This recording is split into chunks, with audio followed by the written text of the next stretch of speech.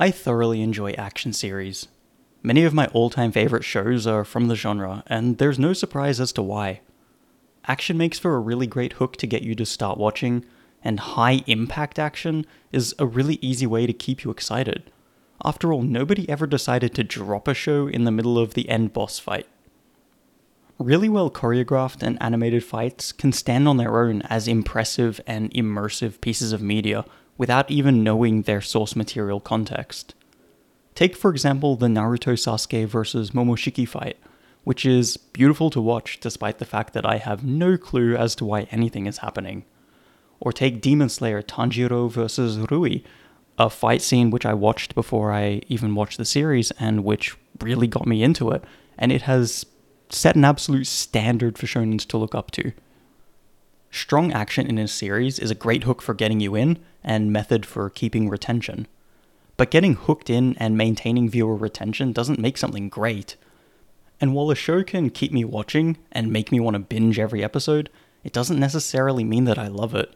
It just means that it knows how to keep me from getting distracted by dangling attractive hooks at correctly spaced intervals. There are so-called bubblegum pieces of media, shows that you consume quickly and throw away forever. And these aren't necessarily bad at all. Hell, they are specifically designed to be as constantly engaging and in-the-moment fun as possible, and I enjoy many of them. I'm not going to name any of them since I don't want to start some weird controversy by calling your favorite show a piece of bubblegum trash, but I'm sure a few names come to your mind when I talk about it. But aside from these, to me there are shows in the action genre that I just consider a level above. They don't only rely on constant flurries of action and episode cliffhangers to garner and hold my attention. They do often use the same hooks to get me into the show, but what keeps me watching are the factors that go beyond the bubblegum. They do the action well, but their strength lies in the non-discardable, unique and deeper things that they do, which keep me thinking about them for days, weeks, months, or even years after completion. Stories that can do this have aspects to them which are impactful, memorable, and most importantly, emotionally resonant. And those factors are what create pieces of media that I truly love. Welcome to episode 3 of Why I Love, a series where I discuss both the shallow and deep reasons for why I love certain anime and manga. Today I'll be discussing one of my all-time favorites, a series with a fantastic hook, impactful fights, and all the sugary goodness of a typical shonen, but also just so much more. Without further ado, One Punch Man.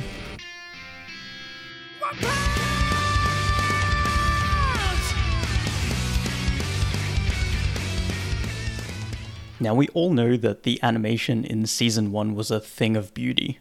The Boros-Saitama fight alone I must have watched a dozen times, and the Murata manga is just so incredibly detailed and well put together. The first season really hooked me into the show. The constant fights kept me engaged, and the structure of the overall season flowed really well. It made me constantly excited to dive back in week after week. Even if you took away all the other factors, such as characterization, plot lines with Genos, or the mysterious aspects of characters like Bofoi, even if you stripped away everything except for the action, we'd still be left with a pretty engaging action shonen that I undoubtedly would watch and read. But would I care about it beyond the moment of consumption enough to spend time thinking about it? I don't think so. But the thing is, I do think about One Punch Man. Years after the first season and months between reading chapters, I still have it on my mind because it really goes above and beyond. After I finished the anime and blasted through the manga, I left to read the webcomic. I knew there was some enormous difference in art quality between the first two compared to the latter, and I was really uncertain as to whether or not I would actually enjoy reading it. Well, I caught up with the webcomic as well. In under a day I smashed it out, barely taking a single break. I was fully enthralled. I couldn't stop myself from plowing through every single chapter, and I realized that there had to be a lot more to my enjoyment of this series than just the action and animation that initially hooked me in. And so here we are, my grand dissection of why I love One Punch Man. Chapter 1: Beauty on the Surface. This is a section of quick things that I wanted to point out. They're pretty obvious to most people, but they're definitely worth restating. Obviously, the Season 1 animation and manga art is beautiful. The choreography and camera work, I don't know if that's what you call it in a manga, but you know what I mean. It's really, really fantastic. Saitama's ability to be relatable through the melancholic circumstances of his life is really excellent in creating relatability and immersion, given that you would think, a literal god would be kind of hard to relate to. The character design and powers are super fun throughout the world, and the world itself is well explained enough for the purpose of a story and just really easily understood. These are all some core reasons which contribute to making this series great, and especially the factor of Saitama's relatable melancholy. These factors really contribute to my love of the show. But I believe that there's one really key theme to One Punch Man that is represented through so many of the characters that I just really want to dive into it. There is this one theme which I believe resonates with all viewers, and it's an archetypal theme, and you'll find it from every story from the modern age to the most ancient stories that you can find. But it's a theme that One Punch Man pulls off from several different angles simultaneously, and I think that's what makes it so successful. Chapter 2: Struggle Against Futility. So, you're living in a world with superheroes, supervillains, monsters who can level cities, and alien invasions, and you want to make a difference to help the human race? That's a noble goal. So, do you have super strength? No. How about Esper powers? No? Super intelligence and engineering capabilities? No? Are you a ninja by any chance? No again. Tell me, why is it that you want to be a hero? You know you will likely fail, and you know you will almost certainly die, right?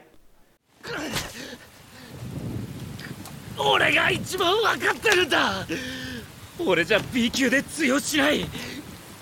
自分が弱いってことはちゃんと分かってるんだ。俺がお前に勝てないなんてことは俺が一番よく分かってるんだよ。 This is Moomin Rider. Basically just an average dude in an industry of the distinctly non-average. In a class of heroes that is best served helping to get cats out of trees and directing evacuation, there is one who does not shy away from the highest tier of danger. The monstrous Sea King, he's there. The dragon-level threat Boros, he's there. The S-Class destroyer Garou, he's there. Moomin Rider will fail. Moomin Rider has literally zero chance of success, but he will be there. He will fall, and he will rise. Rise and rise again. This theme, to struggle over and over until success, is the archetypal theme that I referred to earlier. Basically, every action show, superhero movie, and shonen under the sun portrays this theme. The hero fights, the hero struggle, the hero grows, and the hero prevails. But not Moomin Rider. He will fight, he will struggle for sure, he will grow, and he will fail. Again and again, ad infinitum.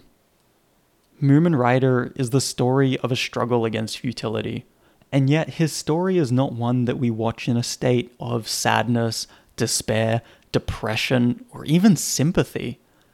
It's one that we watch with passion and inspiration, wanting to cheer from the sidelines, wanting to see him prevail, and every time we pray that he will rise again. To me, what this portrays and why it's emotionally resonant is that it is the truest representation of struggling in life. It is not an instance of rising and conquering the problem and being done with the day. That's not what life is. And Moomin Rider is not the superhero who will save the world. No, he is me and he is you. He is what we could be in this world of One Punch Man. We won't be the super in this story, but we have a choice of being a body in the rubble or being someone that can be at least a bit more. We in the real world will never be done with our struggles, but this story of Moomin Rider is an inspiration to never give up, Because what we see in Moomin Rider is not failure in the ultimate sense. He will fall for sure, and he will rise over and over, because that is life. Life is the struggle, followed by another struggle, but it doesn't have to be viewed as a depressing, unending suffering, but rather one occasion to rise up to which we can, just like Moomin Rider, we can rush headlong into it, take our cuts and bruises, and maybe, just maybe at the next struggle, we won't get crushed as hard, because that next struggle will come along, and we can either rise to meet it, have risen to meet it in the past and be slightly more prepared, or we can simply wait and be useless. And nobody wants to wait and be useless.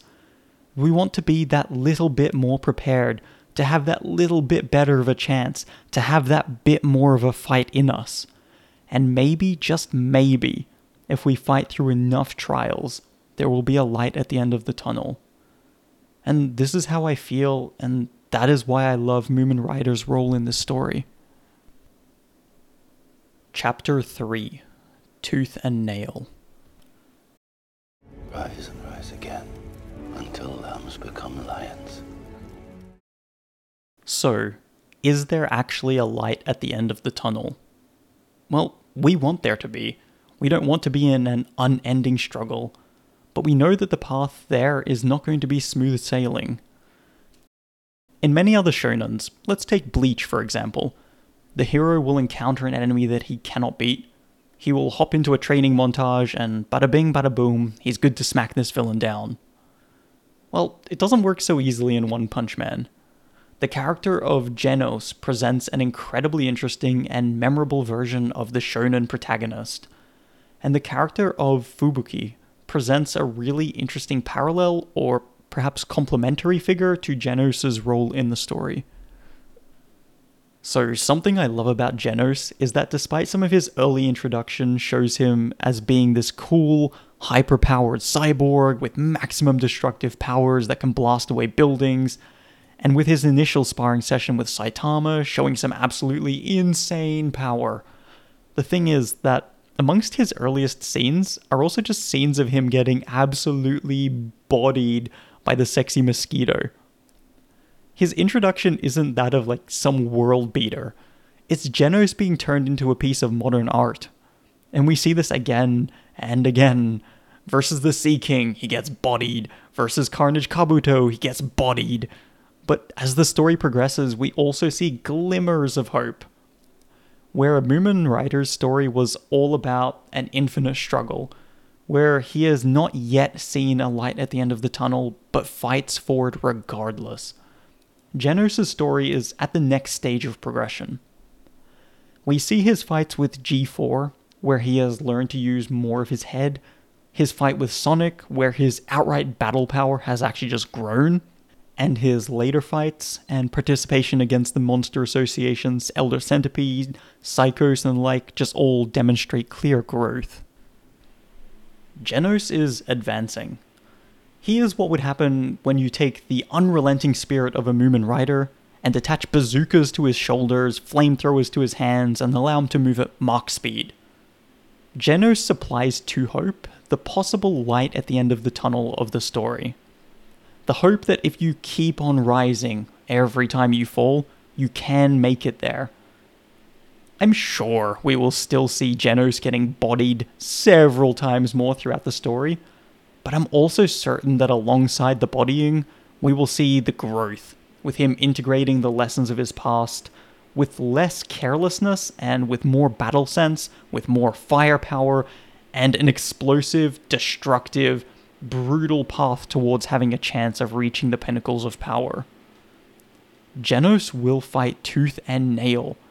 He must fight tooth and nail just for a chance, for a glimmer of hope. But when that glimmer of hope does appear, he will throw everything he has towards it for the chance of victory. And that makes for an epic character, an inspirational character, and a memorable character. So to briefly touch on Fubuki, we can see many of the same tooth and nail, grinding, fighting, failing, and retrying aspects to her story. She desperately wants to catch up to her sister, who is simply an unmatchable force of nature. So Fubuki uses what she has and tries it all. To build an organization of the weak around her to raise her strength, to develop new ESP techniques, to reach out and attempt to integrate stronger members of the S-Class into her circles. Fubuki's techniques, strategies, and attempts all fail. But Fubuki doesn't quit. As Moomin Rider struggles against futility, as Genos struggles with a glimmer of hope, Fubuki, I feel, falls somewhere in between. Perhaps she will find a way to amass enough power to rival her sister. Perhaps her efforts will pay off. I don't think whether or not they do is actually the point of her character, or the reason why I like her character. It's that she does a really good job of reinforcing the constant theme of struggle against futility that is portrayed throughout One Punch Man. Chapter 4. The extra fun little add-ons. Finally, I wanted to just give a brief overview of a few extra things that didn't really merit an entire section, but I still wanted to mention. So there exists a character called Chauncey Gardner from the 1979 movie Being There. And this character is essentially mentally retarded, but everything he says gets interpreted as being some savant-level, galaxy brain genius statement. Everyone believes he is some sort of secret genius, and so every near-nonsensical uttering is interpreted as a metaphor of the highest order intelligence. To me, King in this story is the superhero variant of Chauncey Gardner. I find the gag, or more so his legit superpower of insane luck, to be hilarious, and I just don't get tired of it. The character of Watchdog Man is also just a blast. Dude just sits there in his city area, watchdogging. I also really enjoy the gradual, bit-by-bit realization that's occurring in the world of just how strong Saitama really is. It is honestly super fulfilling to watch each time another character gets an inkling of his power. And the slow drip realization from character to character is something that I just live for. And finally, during the final fight of Season 1, Saitama vs. Boros, Saitama's empathy for Boros was, for whatever reason, a really emotionally resonant moment. Early on, we're introduced to the idea that Saitama is super bored due to just being so OP. And in his dream fight with the Underworlders, his heart finally gets fired up.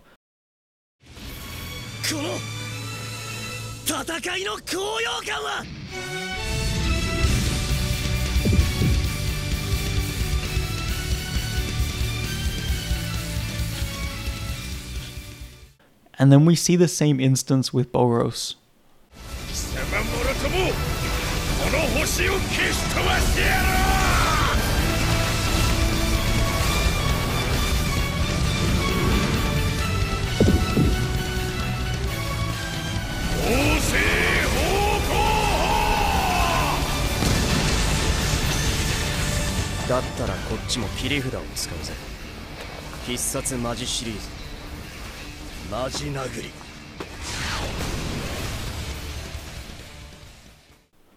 Boros was Saitama.